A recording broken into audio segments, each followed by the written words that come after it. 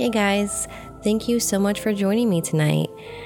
You're listening to Mystery at Midnight Episode 1, The Unsolved Murder of Doug Davis.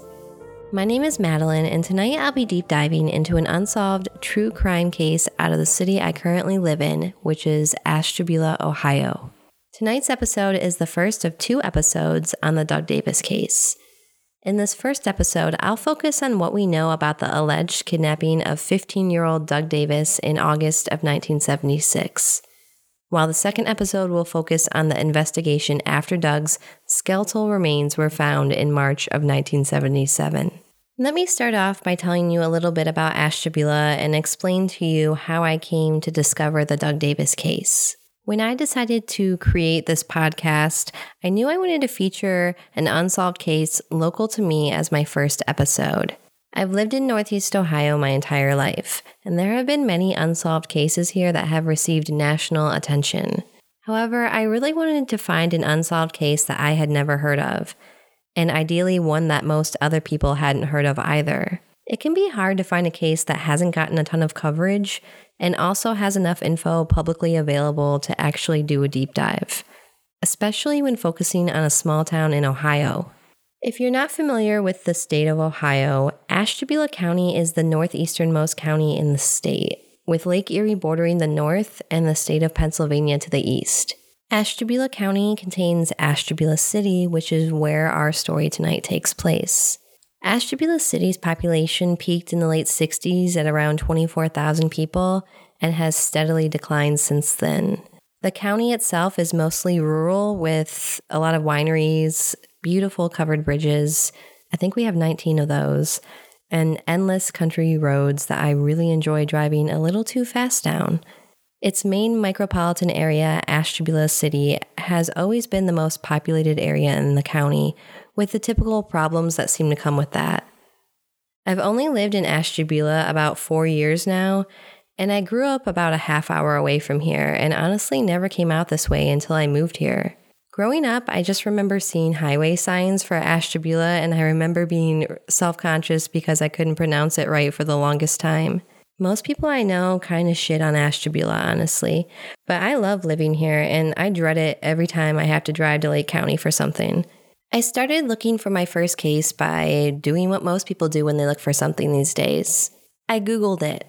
I think I started Googling missing people in Ohio, and I found myself on the Ohio Attorney General's website, where you can search unsolved homicides and missing person reports by name, location, or keyword. But I didn't find Doug's case on that website. In fact, at the time I initially searched in November of 2021, there was only one case that popped up for Ashtabula. That was the May 1991 disappearance of a woman named Deborah Avenidas. I couldn't find much about Deborah online, so I ended up making a post about her on a Facebook group called Growing Up in Ashtabula to see if any locals on there remembered her story. I concluded my Facebook post by telling others that they were free to message me about any other unsolved crimes in Ashtabula. Within hours, I had received a couple dozen messages, some relating to Deborah and a lot more about unsolved crimes that I'd never heard of, some of which were even older than Deborah's case. One of these messages really caught my attention. That was a message from a woman named Darla Davis. Darla is the youngest sibling in the Davis family, and she was barely wrapping up her elementary school days when her older brother Douglas disappeared. I'm going to go ahead and read you the first few messages that Darla and I exchanged over Facebook, because I feel like Darla gives a good introduction to her brother's case, and she sums up not only the situation, but how her family feels about not having solid answers to the brother's death 45 years later. On November 7th, 2021, Darla writes, Douglas Elliott Davis. He was my brother and went missing from Ashtabula, Ohio around 1976. His partial remains were found in a suitcase floating in the river at the Gulf. I was in 5th or 6th grade at Chestnut Elementary when it happened. I hired a PI when I was in my 20s and found some interesting and compelling evidence of a cover-up in the PD, but didn't have enough money to keep the investigation going. Would love some closure for my family. Darla Davis. I responded a short time later saying, Hi Darla, I'm so sorry to hear about your shocking loss at such a young age. I would love to talk further about your brother and hear whatever you have to say. Are you still local to the area? I tried doing some digging online, but could find even less about Doug than I found about Deborah. I didn't end up hearing back from Darla that night, so a couple days later I sent a follow-up message. Hi Darla, I just wanted to reach out again and see if you would like to talk. The only reference I can find in relation to a crime similar to what you describe has supposedly been solved, and the person identified as the deceased was not your brother. Is there any other info you can give me? This time I received a response from Darla the next morning, and here's what she told me. This message was from November 10th, 2021. Madeline, I apologize for not responding sooner. I do not live in the area any longer. I moved away in 1984. I still have family in the area, though. I have info that is tucked away in my storage area that I will need to get out to have references to speak with you about. I'm getting ready for work, so I will need to look for the folders when I get home this evening. I will reach out to you again. The Ashtabula PD did try to, years later, say the case was closed when they had someone who had been arrested for a DUI supposedly provide info about a party where Doug overdosed and others panicked and he passed. But his skeletal remains were found in chopped up pieces in a suitcase in the Gulf, and my mom had received a ransom phone call when Doug first was reported missing, and the FBI was investigating. There was a local guy, Perry McNutt, that is very involved in the whole story as well, and much of the info the private investigator I hired pointed to his involvement in either cover-ups done by the APD or complete incompetence. But there are still no answers to how or why my brother was killed, and most importantly, who killed him. The APD never even contacted my parents when they supposedly solved the crime. The PI I hired was the one who informed us that they had closed the case. The PI had spoke with several people involved with finding the suitcase or knew the people that found it. They all knew Perry McNutt and were all afraid to talk. I'm sorry I'm rambling. I had been pushing this whole thing back in my mind for so many years that I forget many things until I start allowing myself to think about them again. My brother was just a teenager. Someone chopped him up and put him in a suitcase and threw him into the Ashtabula River. No one has ever had to answer to that crime. My family has never had an answer to the loss of our loved one. She followed that up with another message that said, I'm sending a few photos of the police report filed on the initial finding of Doug's skeletal remains in the suitcase, and of the initial statement of the witness who found the remains. Also, a letter from the attorney and investigator I had hired in 1994 to look into the case. I have a ton more. I just wanted to start with these and see if you are still interested or if it's not really a case you want to pursue. So Darla sends me 8 photos containing the information she just described, and at this point I'm unaware of how much info Darla really has. But just these 8 pages give me so much to expand on and yet so many more questions. I spent the next few days poring over these pages, plugging the various names mentioned into different search engines, attempting to find anyone else who could give me more details. I reached out to several Facebook accounts of people mentioned in the report Darla had sent me, but I wasn't getting a response from anyone. I had sent Darla a few more messages, and after attaining a newspapers.com subscription, I was finally able to locate some old news articles about her brother, which I ended up sending her as well. But a week or so goes by with no additional info from Darla. Keep in mind, though, that this is all going down as we're entering the holiday season, and this was obviously something that was unexpected for Darla. I don't believe that she was searching for someone to create something like this, and it took about another month for me to get the full case file from her. In my impatience during that time, I used some of the info I had gathered from the first 8 pages and made another Facebook post, this time on a couple different Ashtabula Facebook groups.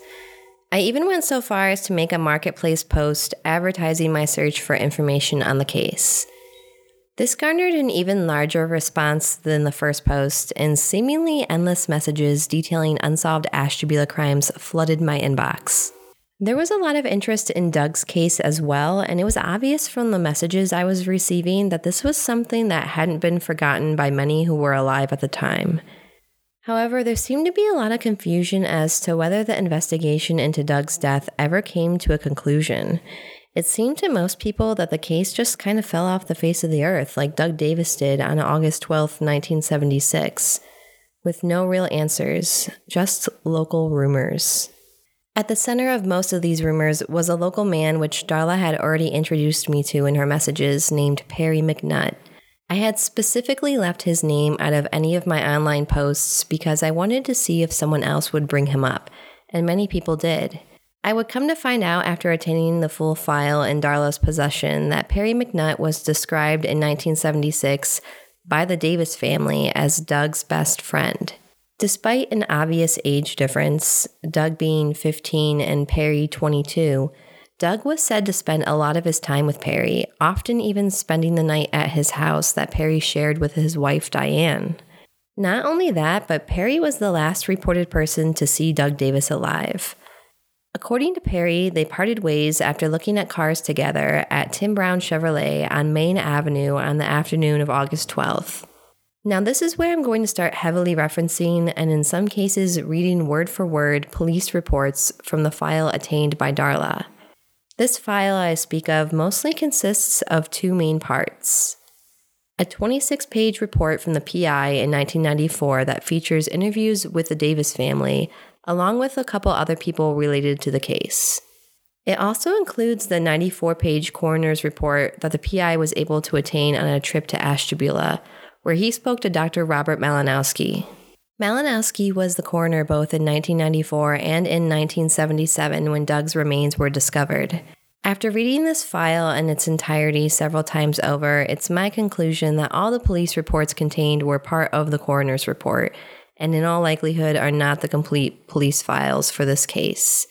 In my own research, I've learned that because of Ohio record retention laws, this file is all that remains of the Doug Davis investigation. And if it weren't for Darla hiring the PI in 94, we wouldn't have this information today, which would pretty much make this episode impossible to make. Let's continue by talking about who Doug Davis was as a person and what was happening in his life just prior to when he went missing. Doug Davis was born Elliot Douglas Alvord on October 4th, 1960 to Emily and Eldon Alvord. Emily and Eldon would later divorce, and Emily would go on to marry a man named Robert Davis on November 21st, 1964, and he would adopt her children. Doug had 4 siblings, Diane, David, Deborah, and Darla. According to Darla, anyone who knew Elliot personally called him Doug, so that's how I'm going to refer to him for the remainder of this episode. However, when I read some of the police reports word for word, they will call him Elliot, so I needed to make you aware of that. Elliot is Doug. His biological father, Eldon Alvord, was still a part of Doug's life. Eldon worked for North American Van Lines as a long-haul trucker, and he maintained a residence in Ashtabula City on Michigan Avenue in 1976. A week prior to Doug's disappearance, he had returned from a 3-week trip with his father out to Wyoming and the West Coast in his truck, which was one of many trips like that Doug had taken with his father. I don't know much more about Eldon, and he is scarcely mentioned again in police reports, other than Emily stating to police that there were no problems with Eldon as far as Doug was concerned. Though Doug didn't seem to like school very much and was often truant, he did have an interest in working on vehicles. David Davis, his elder brother, mentions in his interview with the PI that one of the reasons Doug hung around Perry a lot, despite Perry being an adult, was because Perry worked at a gas station and would let Doug work on cars and even drive them. Cars are obviously a huge interest to a lot of teenagers today, but they were especially popular in the 70s during muscle car mania. It's unclear what exactly Perry's occupation was, but gas stations in the 70s often functioned as full service stations as well, where you could get various things done to your vehicle. So it's not really, unfeasible that he may have allowed Doug to hang around and help him with tasks if he was working there. In more than one interview, David Davis also mentions that while he did know his brother smoked cannabis, even smoking it with him and Perry on more than one occasion, he didn't know of Doug to do any other drugs. And while I don't have the full police file as mentioned, I do have almost 24 reports from both the sheriff's office and Ashtabula Police Department combined. Not one of those reports ever mentions Doug being involved with other drugs. This is important because the main story that the Ashtabula PD seemed to latch onto later involves Doug not only using other drugs, but being so reckless as to consume what they referred to as a fruit salad mixed with Jack Daniels. If you aren't familiar with that term, fruit salad, it references taking a handful of random pills from a bowl, oftentimes washing them down with liquor in an effort to elicit some type of high. These pills can be prescription pills or even just over-the-counter medicine. The term fruit salad is only used once by Emily in her interview with the private investigator. During that interview, Emily states that's what the police told her a few years prior to the PI interview. So I'm thinking that would mean sometime in the mid to late 80s, possibly very early 90s. We'll dig deeper into that in our second episode. By all accounts, Doug was just your average teenager growing up in the 70s. He did have a small juvenile record, mostly for a couple petty thefts. However, in November of 1975, less than a year before he vanishes, Doug was reported as a runaway to the APD by his parents. It's believed that he hopped a train and rode it out to Cleveland, where he spent a few days before returning home on his own. But the details of that trip and what Doug was doing or who he was staying with are completely unknown to me. Another big unknown to me is when exactly Perry McNutt came into Doug's life. Darla was very young at the time and doesn't recall a lot of those details. While there are 3 other Davis siblings, I unfortunately have not been able to speak with anyone in the Davis family other than Darla about this case. Now, if you remember, Darla mentioned in her initial messages to me that her parents received a ransom phone call after Doug disappeared. That part of the investigation is really what I have the least amount of information on, but we do have a handful of pages, including the initial kidnapping complaint filed by Emily and Robert. So let me start off by just reading that complaint to you word for word, because it's only a page long anyway. Investigative Statement of Sergeant Timothy Trask, August 13th, 1976. Reference complaint number 76-2678. Possible kidnapping. At 12:28 hours on August 13th, 1976, Robert and Emily Davis came to the station and reported that they have just received a ransom call. Mr. and Mrs. Davis were taken into the captain's office and an investigation was started by Sergeant Trask. I was told that about 12:25 p.m., August 13th, 1976, Mrs. Davis answered the telephone at her home and the male caller on the other end stated, quote, "If you ever want to see your boy alive again, you best come up with $15,000 by Monday morning in small bills and no pigs," end quote. Mrs. Davis asked the caller what was going on, and the caller stated, quote, "This is a kidnapping, lady." Mr. and Mrs. Davis then drove immediately to the police station. The boy in question is their son, Elliot Douglas Davis, age 15, 5'7", medium build, long dark hair. Elliot was last seen about 11 a.m., August 12, 1976, walking down West 53rd Street toward Chestnut Ave with one Perry McNutt of Fort Ave. David Davis, age 17, brother to Elliot, told his mother that Perry and Elliot walked by the house around 6 p.m. last night. Mrs. Davis doesn't remember the boys walking by. Sergeant Foglio checked the McNutt residence, but no one was home. Mrs. Davis stated that the caller sounded middle-aged and had possibly a hillbilly-type accent. The caller was very calm and precise. She heard no background noises of any kind coming from the male caller's end of the telephone conversation. Elliot has been adopted by Mr. Davis some time ago, and his real father is Eldon Alvord of Michigan Ave. He drives truck for North American Van Lines and had taken Elliot with him for 3 weeks on one of his runs out to Wyoming and the West Coast. Mrs. Davis stated that there is not any problem with her ex-husband as far as Elliot goes. Elliot stated that he wasn't particularly that impressed with the trip out west.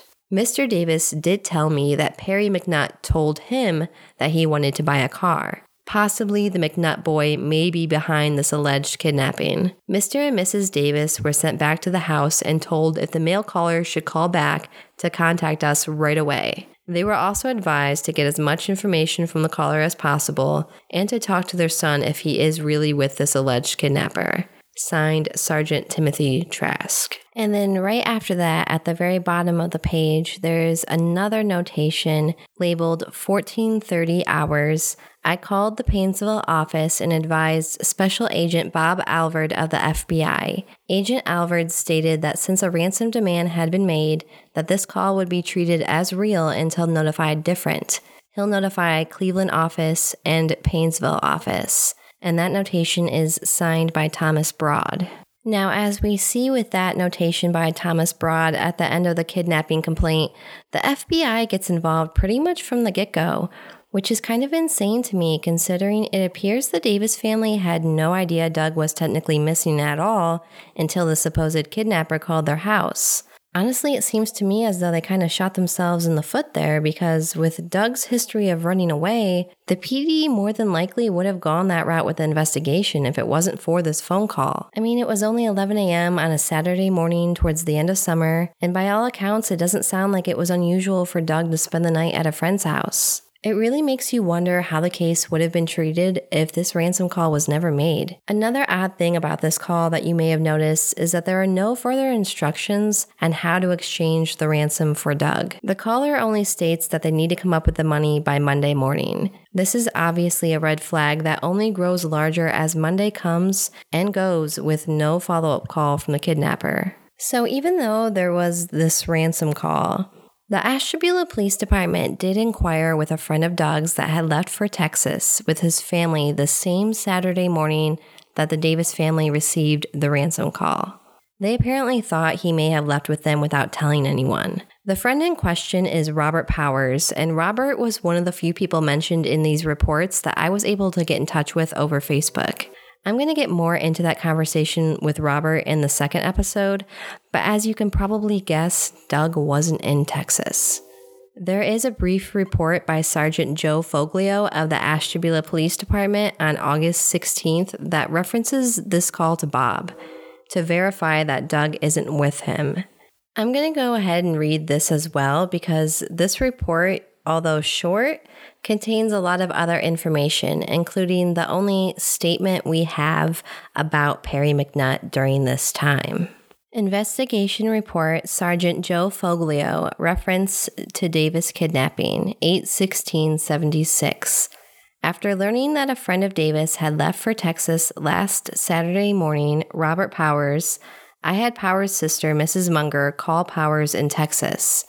I talked with him and he stated that he has not seen Davis since 2 days before he left for Texas.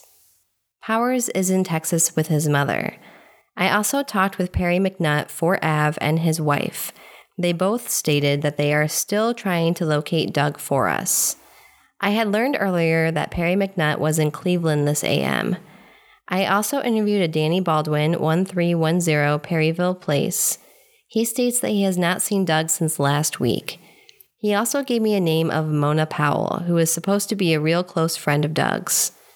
Baldwin did contact her and she advised Baldwin that she has not seen Doug for some time as she had broken up with him. I attempted to contact her myself, but she was not at home. I also contacted Dave at Clark Gas Station, Main Ave, a heavy hangout of Doug's. Dave, the manager, advised that Doug may be in Cleveland around the train station or the flats. Cleveland PD notified to look for him. FBI also advised of what was happening. Names and phone numbers also given for their records. Contacted Doug's real father, Mr. Alvord. He advises that although Doug took long trips with him, he still doesn't know where he would go if he ran away. Dan Baldwin is going to contact all the close friends of Doug's, then get back to me. Also interviewed Atoma Cooper and her sister, Pam, from Fort Ave. Friends of Doug's, and they have not seen him for quite some time. So the first thing I wanted to focus on in that report was the fact that Foglio felt the need to mention that Perry was in Cleveland that morning. Then there's another reference to Doug possibly being in Cleveland by a person named Dave, who manages Clark Gas Station on Main Ave, which is said to be, in the report, a heavy hangout of Doug's. It doesn't say specifically in any reports if this is the gas station that Perry supposedly worked at, but one might assume. It's not blatant, but it kind of feels to me as if the APD at this point thinks there is still a possibility that Doug has run off to Cleveland again, despite the ransom call. As far as the kidnapping reports for Doug go, I only have 2 more documents to share with you. One is another report signed by Tom Broad in reference to another missing teen that somehow is connected to Doug's neighbor, though the report doesn't make it clear how. This report is dated August 21st, 1976, and says the following. APD complaint number 76-2678, Kidnapping investigation, Elliot Douglas Davis. Report of Thomas Broad, reference Ray Bobbitt. 12 noon. Guy and Barbara Orth, 300 West 53rd Street, no phone, came to APD and reported that last night, about 10:30 p.m., they had a visitor, Ray Bobbitt, who was attempting to locate Jimmy Luther, age 17. Along with Ray was Chris Fenton, who stayed in the car and did not come to the door. The reason for looking for Jimmy Luther is that Luther is a very close friend of Freddie Fenton, age 17. Freddie Fenton disappeared Thursday, August 12th, and has not been heard of since this time. It was believed that if Jimmy Luther was found, that then Freddie Fenton could be located. Freddie Fenton used to be a neighbor of Perry McNutt, and they are friends. So it appears that Perry McNutt is friends with Freddie Fenton and Elliot D. Davis. Freddie Fenton is close to Jimmy Luther. Fenton appears to be close to Ray Bobbitt. Signed, Tom Broad. In my opinion, this report is even more bizarre and vague than the last one. It's unclear how anyone mentioned know each other or what their exact relation is. It's not stated why Ray Bobbitt came to the Orth residence thinking that he might find Jimmy Luther or Freddie Fenton there. When I initially recorded this episode, I provided a copy to Darla for her to listen to before anyone else, and she informed me that the Orth family had several teenage daughters living at home at the time, and they more than likely were connected to Jimmy and Freddie. When I researched this the first time, I only found a record for a son named Guy Orth, who was 2 at the time. So I came back and revised this portion of the podcast last minute because I actually came to a realization last night while talking to a member of the Orth family. I realized that one of the members of the Orth family had reached out to me when I first posted about this case on Facebook. I just didn't make the connection at that time. According to this family member, they believe that one of the Orth sisters may have had a romantic connection to Perry McNutt and may know something or even have been involved in the kidnapping scheme. I'm not going to bring up this person's name, but I have attempted to make contact with almost all of the Orth children. So if you're listening and you're a member of the Orth family, please feel free to reach out to me if you'd like to talk about the case either on or off the record. Another local with connections to the family told me that they believe that Ray Bobbitt and the Orths were friends, but I still can't find the connection to the Fentons or anyone who actually remembers a Chris or Freddie Fenton. I don't know what ever became of Freddie or if he really was Perry McNutt's neighbor at any point. I also don't have any reports that verify whether police ever followed up with Ray Bobbitt. No one in this report, including any members of the Orth family, are ever mentioned in subsequent reports, and any talk about a romantic connection to Perry is complete hearsay until I get a confirmation from that person directly. This final page in reference to the kidnapping I saved for last because it references not only the first ransom call, but also the second. That's right, there was a second ransom call. As we know, the FBI immediately started investigating this as a serious kidnapping when the Davises reported the first call. They did end up putting a wiretap on the Davis family home for a couple of months, waiting for another phone call. Finally, they gave up, and with the assumption a second call wasn't coming, they removed the wiretap. However, on November 5th, 1976, Emily Davis answers the phone, and an unknown male caller asks her, quote, "Are you going to pay for the safe return of Doug, or do we have to take another one?" End quote. Emily states in her police report that she only has a 10-year-old daughter who goes to Chestnut Street School, and she's afraid she will be kidnapped. That daughter was Darla. I mean, this sounds like every parent's absolute worst nightmare. Not only are you being told your son is kidnapped, but now you're being tormented by these sporadic ransom demands and threats that they're going to take another child of yours.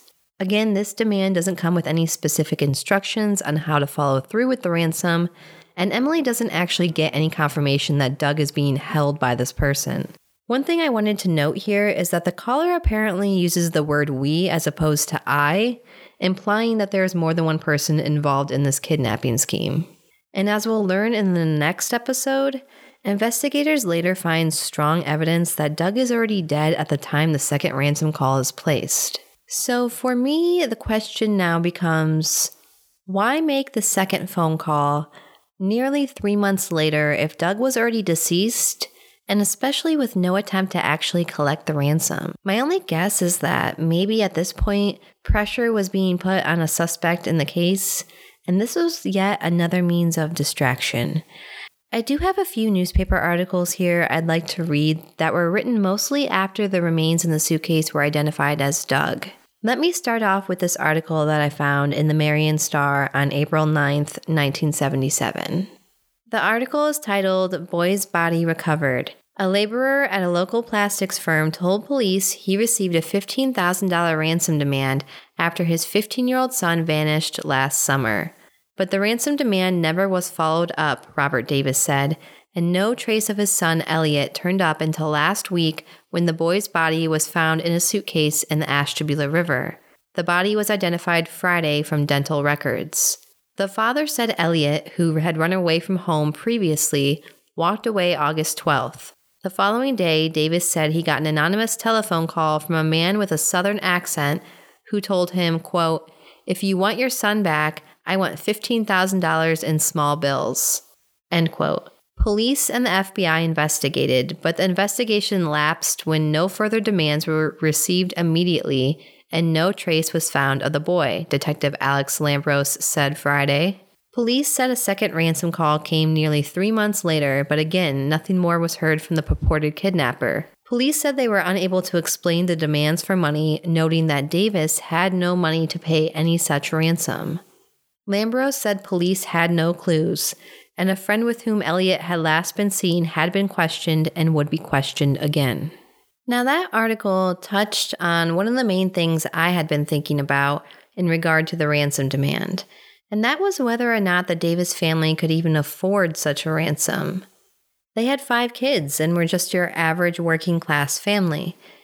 According to an inflation calculator, $15,000 in 1976 is equivalent to roughly $75,000 today. Robert Davis worked at a local plastics factory and Emily was a paper courier. And the APD blatantly state in this article that they wouldn't be able to pay such a ransom. But that's not entirely true. There was one Davis family member who had recently come into a large sum of money, and this was common knowledge in the Davis household.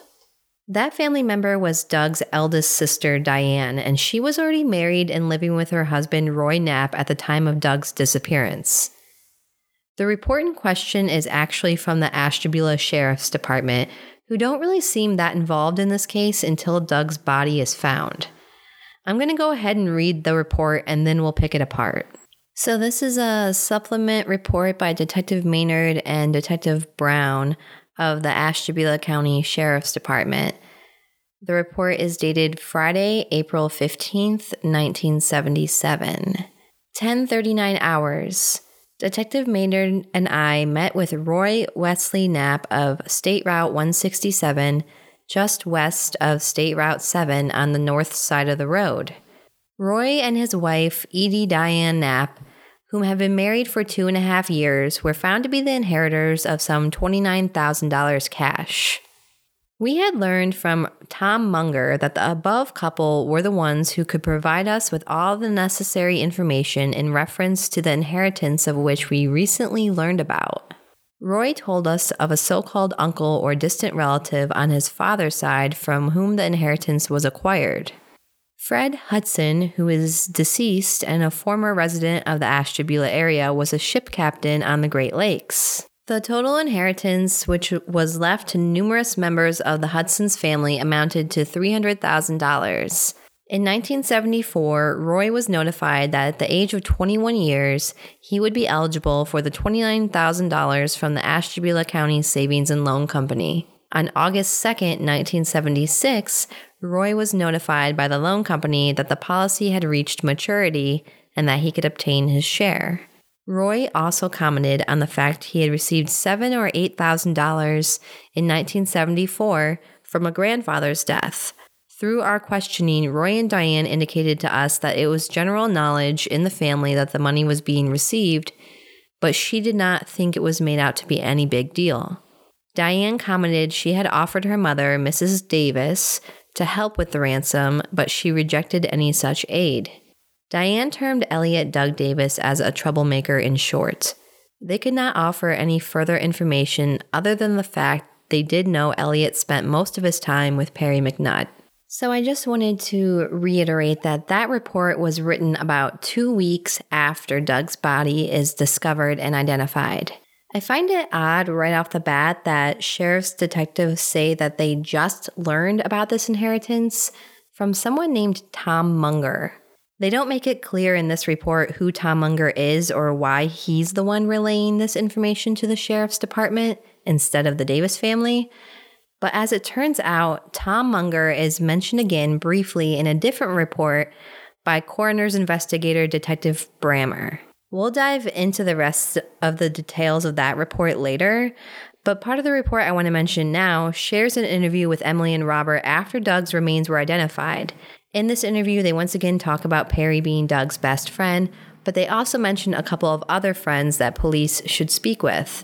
A Tom Munger of West 53rd Street and Jerry Sparks of Chestnut Street. So that right there, the simple fact that Tom Munger, a friend of Doug's, was the one to bring this up to sheriff's investigators proves that people outside of the Davis family were aware that they were receiving this money. The last name Munger was also mentioned in Foglio's report that we read on Robert Powers, where he says he speaks to Robert's sister, Mrs. Munger, but I'm not sure if there is any relation there. Another thing of note was the fact that the Knapps received this money less than 2 weeks prior to Doug's kidnapping, but they were aware they would be receiving this as early as 1974. So according to the timeline we've established, on August 2nd, Doug would have been out of town on a trip with his father when this money was finally made available. Diane also mentions that she offered to help her mother with the ransom demands, but Emily declined. So why weren't the police aware of the possibility that the Davis family could have paid the ransom had further instructions been given? I mean, maybe the family was unaware that Doug or anyone else had told people outside the family that the money existed. Right now, I just don't know. I think it's a strange oversight, though it's hard to judge anyone in this type of situation, especially with reports that are so vague. But I mean, if they ask Robert or Emily, do you have the money to pay this ransom? Technically, no, they don't have the money, but their daughter does, and she offered it. I would just think that this large of a windfall in the immediate family would seem like an obvious thing worth mentioning to police, especially since it happened so close to Doug's disappearance. Another possibility, of course, is that the APD, who were the primary investigative department on the case during the kidnapping,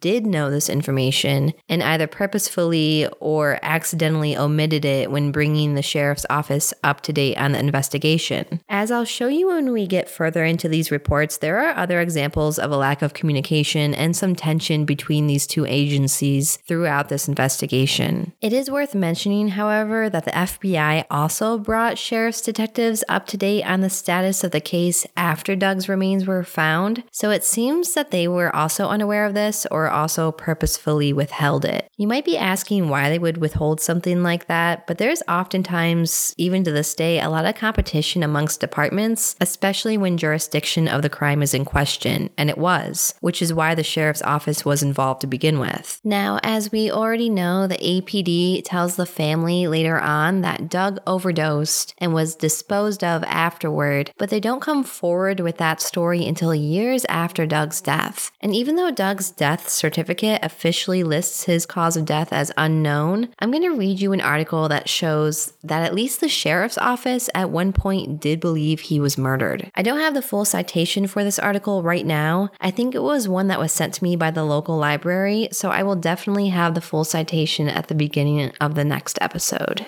The article is titled, Murder Suspected in Skeleton Case. Murder is suspected in the death last year of Ashtabula City youth Elliot Douglas Davis, Ashtabula County Sheriff Bill Johnston said today.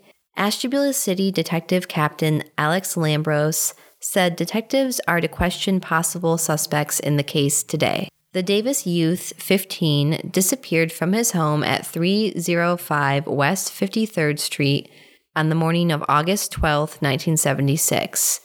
He was not seen again until March 30th when two teenagers found his skeletal remains in a suitcase in the Ashtabula River Gulf. The skeleton was identified as that of Davis through dental records. Complicating the bizarre case was the possibility of kidnapping. The boy's mother, Mrs. Emily Davis, said she received a telephoned ransom call on August 13th, another on November 5th. The caller demanded $15,000 for the return of the boy, but did not give any instructions for payment. Investigation at the time by police and the FBI turned up no leads. City police and the sheriff's department are conducting a joint investigation of the case. Each department has assigned a detective to the case full-time. Sheriff Johnston said today he believes the Davis death was murder. He said investigators have a particular suspect in mind and are continuing investigative efforts today. Johnston said it has not yet been determined where the alleged murder took place. Motive for the murder is not yet known, he added. Only one person, as far as we know, is believed involved in the murder, Johnston said. The two law agencies are cooperating in the investigation because it is not yet known in which jurisdiction the murder took place. So guys, I think I'm going to leave it at that tonight. That's all I have for you in regard to the kidnapping portion of the investigation. I have a ton of information left to share with you about what happens after Doug's remains are found and why I believe Sheriff Johnston was right when he suspected murder in this case. If you enjoyed this episode and want to find out what happens next, please like, subscribe, and share with your true crime loving friends. Leave me a comment and let me know your thoughts so far. It really does help the algorithm get Doug's story out there. Episode 2 will drop next week, and we'll pick up with the witness statement from the siblings who find Doug's body in the Ashtabula River. Thanks again for listening.